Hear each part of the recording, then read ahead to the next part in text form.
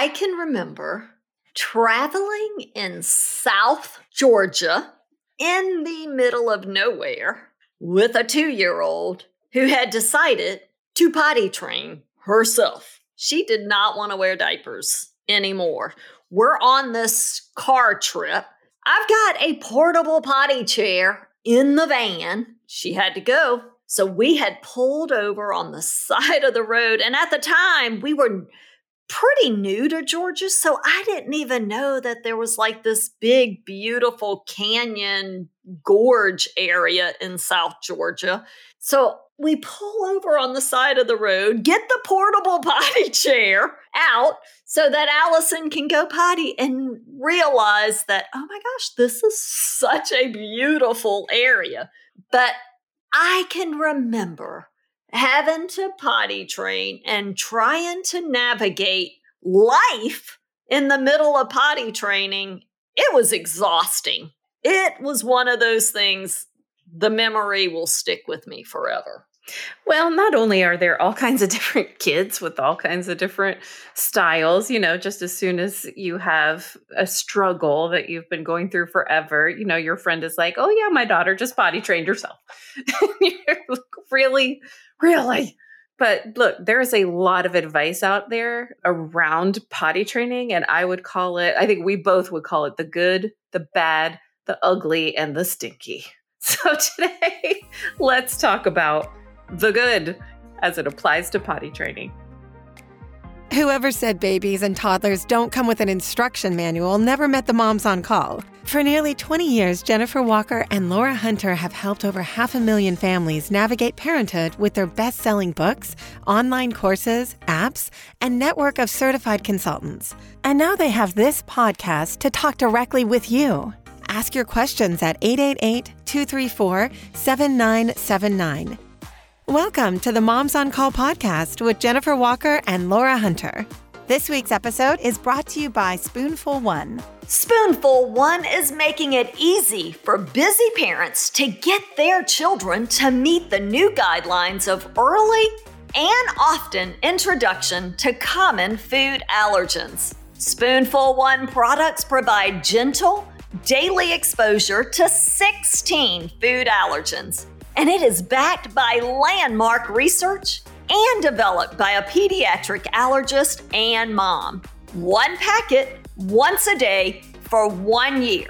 And these packets are perfectly portioned to help train a baby's tummy to see foods as just foods. May is Food Allergy Awareness Month, and we would love for you to head over to spoonful1.com/momsoncall for more information, and they are offering our listeners 35% off their products. And Spoonful One is so excited to announce their launch in almost 5,000 Walgreens stores nationwide. This expansion joins other retailers like Target and Amazon. Together, we are all on a mission to bring early allergen introduction to parents across the country. Hey, Laura and Jennifer. My name is Sam. My family is here in Tucson, Arizona. Our daughter started showing some interest in potty training, which is obviously amazing. My husband and I, we both work full-time, so we're really interested in learning more about any kind of weekend approach to potty training. And we just have a few questions. So where do we start? What do we do? What are our first steps? And how can we set ourselves up for success in this? Thanks for all you do. Looking forward to hearing more. Hey, Sam. Well, thank you. Thanks for reaching out. And we have a resource for you.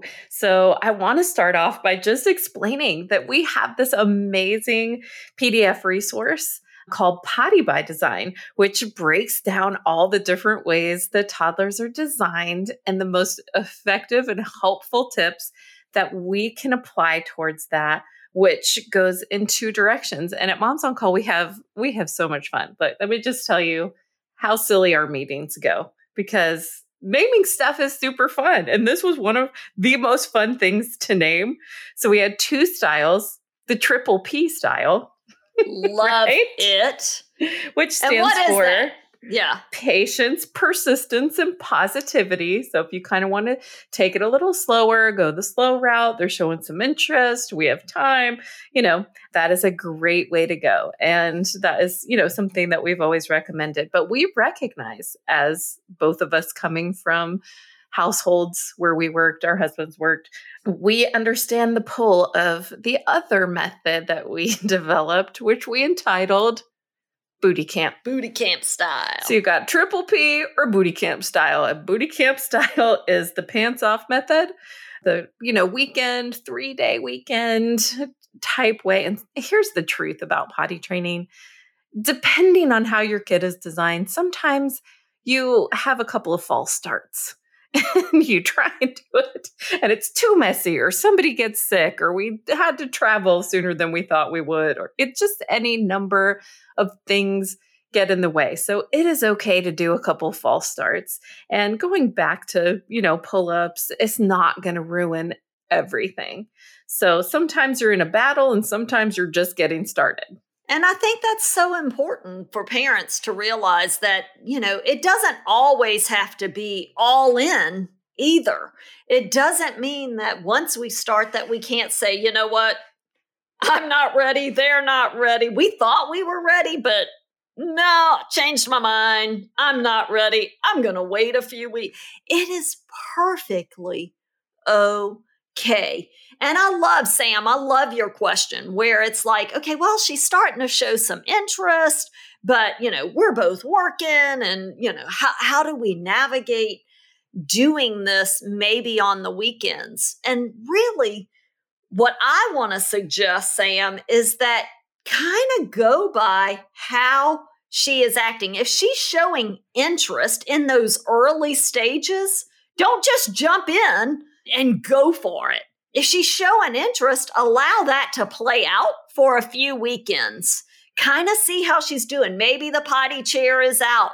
Maybe she's going, potty before bath time in the evenings and then on the weekends. Start to kind of get a feel of that and maybe go a little bit slower and pay attention. Then really, once you find that on the weekends, look, she's staying dry. She's really kind of pointing out that potty and showing when she's gone. Then kind of sit and figure out her design. That will help with this process so much better. And then decide, okay, is she ready for us to dive in or not? And in the, what we'll call the no pants party, because it really isn't a party at all. It's messy, but I think you said you were in Arizona. So I understand that the weather is very commensurate over there to not having a whole lot of, layers of clothes to have to go through. So it's perfect. It's perfect. You live in the perfect spot to do a booty camp style moms on call method of moving forward, depending on your child's design. And what we've put in place is what to do, what to say, and how to get that on the schedule. Potty training is about familiarity and mastery. So oftentimes the familiarity element is the biggest struggle. They don't want to do it because it's just different. They just haven't done it before. So when we build that into the schedule, it's so helpful. So we talk about, just putting a schedule together. And in Moms on Call style, your Potty by Design resource comes with the Moms on Call schedules. Like, when do I put it on the schedule? We've mapped it out for you. Again, so you don't have to do the math. You can invest in the relationship. And you can help them to believe in their ability to do things that they haven't yet done. So we'll be confident and okay, like we said, if we have some false starts. And if they have an accident, we give you some things to say. How we handle their success is just as important as how we handle when they don't quite make it, which will happen in the beginning quite often. So what do you say to that when you want to roll your eyes, pull out your hair? If they have an accident, you say, that's all right. That happens sometimes. You'll get the hang of it. You'll figure it out. And your facial expression and confidence says that. So it's not a big pressure situation. So just kind of that, hey, look, you're going to figure this out. This happens. And one of the other things I would highly recommend is digital only. We do have Super Duper Pooper. Oh which my gosh. is That's the most fun resource that we did. And I tell you, we had some of the cutest kids in the whole wide world and the best photographer ever shooting that. And I think that it's just what it did for me when I read through it was just made it seem, oh, everybody does this. And it was just so easy. And you could really see how kids could connect to those little sweet faces that's in that book. Well, and it's just a book for you to read to your kids on the potty. And it's got pictures of actual kids, very, tastefully done. And we're very careful about that. But it shows them, like this is fine and it rhymes. And, it's just something that we can do that helps to send that message that you're capable of it and we'll get this done. Super duper pooper. I can do this every day because I'm a super pooper. It's just super fun. The time that I got to read that to a preschool, it was a 4-year-old's class on National Reading Day. I had to apologize to all the parents. I'm like, they're coming home with the new word. Yep. They're going to have fun saying. But we giggled and laughed and just enjoyed it so much. But so we had that as an additional resource. So we're going to say prepare the bathroom with a little basket of books or your iPad that has the Super Duper Pooper on it that you guys can read together and just some things that they're interested in. If you have a younger child, then they can go in their car seat. You can put that little car seat in the tub, in the empty tub. Or, a kid that's a little bit older than that can sit in an empty tub with no water in it with some toys so that we can all kind of hang out here for a few minutes. And then we know the order of things. We keep it nice and simple so that their minds can really grasp the steps and the order of those steps, especially if you have an engineer. They're going to want to know, what are the 3 or 4 steps that are involved in this process? And we don't stay there forever. And when they're successful, we do not have a parade. And I'll say this all the time. This is an activity of daily living, and we treat it the same way that we treat all the other adults in the house. So if you don't break out the pom-poms when your husband has a successful bowel movement in the toilet, we're not going to do it for That's the kids. right. Those social kids will get so attached. It can become a power play just on the basis of how excited everybody was. So just kind of keep it in the middle. Just, I knew you could do it. Not worried about it. And that just kind of helps. Yeah. So our preparation, prepare the bathroom, our attitude, which is they are going to get the hang of this. Doesn't always happen right away and at first. So we give you the things to say. And then get that Potty by Design resource because it will tell you by virtue of your child's design, some really fun things that you can do. I think my favorite is for movement kids. Oh Lauren, my you know gosh. what I'm talking about? Yes. What is it? The potty yoga. Potty yoga. It's so much fun and they love it. Those movement kids, they need to know that they just don't have to sit and sit still for 20 minutes. They need to be able to stretch, and we can make it so much fun without it being over the top. Like you said, I think that it's so important that we're not, shooting off fireworks every time we go to the potty. I love that terminology for it, though. Yeah, let's go. We're going to go shoot off some fireworks. Hey, maybe we could add that in. Yeah, it's like that sometimes. It is. It can be like that. But yeah, so it's about attitude, just about being relaxed about it and knowing. Look, between Laura and I, we potty trained. I lost count. 8 kids. Yeah.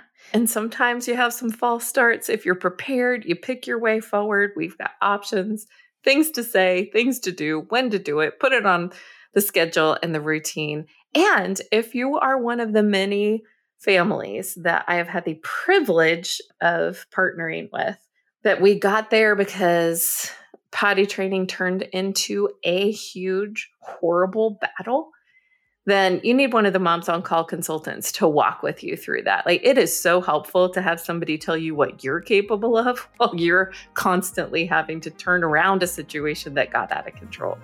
We thought of all these things, and we'd really love to have an opportunity to partner with you if you need it, so that we can get through this activity of daily living and allow that to be something that feeds into your family and into that sense of accomplishment for you both, and not be a battle. Your baby and toddler food questions answered. Welcome to the Moms on Call Snack Attack, brought to you by Spoonful One. Hey moms, my name is Kelsey. My son Hudson is 7 months old, and thanks to your program, he's definitely been sleeping through the night so much earlier on than most of my friends who have not done the sleep training program. So thank you for that. My question here is, what do you guys recommend in terms of getting your baby to use a sippy cup a little bit easier? I feel like we're struggling a little bit on this. And even at daycare, they try to offer it, but he just seems to bite and chew on the nipple that the sippy cup has. So maybe any advice you guys can provide Hudson and I here from Philadelphia, that would be super helpful. Thanks, Mom. Hey, Kelsey. So sippy cups are so much fun, but we do tend to get a little bit stressed out about them. And really what I want to encourage you is to just find a few different kinds. So I like the ones that are spouted when you first start. I also like open cups and straws. And as far as trying to force them to hold it and, tilt it up and figure out how that works, really what happens is time and opportunity. Absolutely. So we're just let them have time and opportunity and believe that they're really going to be able to get this. So do have, you can hold it for them for, a minute or two. Well, at this age, probably 30 seconds or so. Right.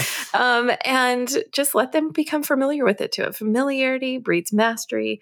And then you will see that they are so capable of figuring this out.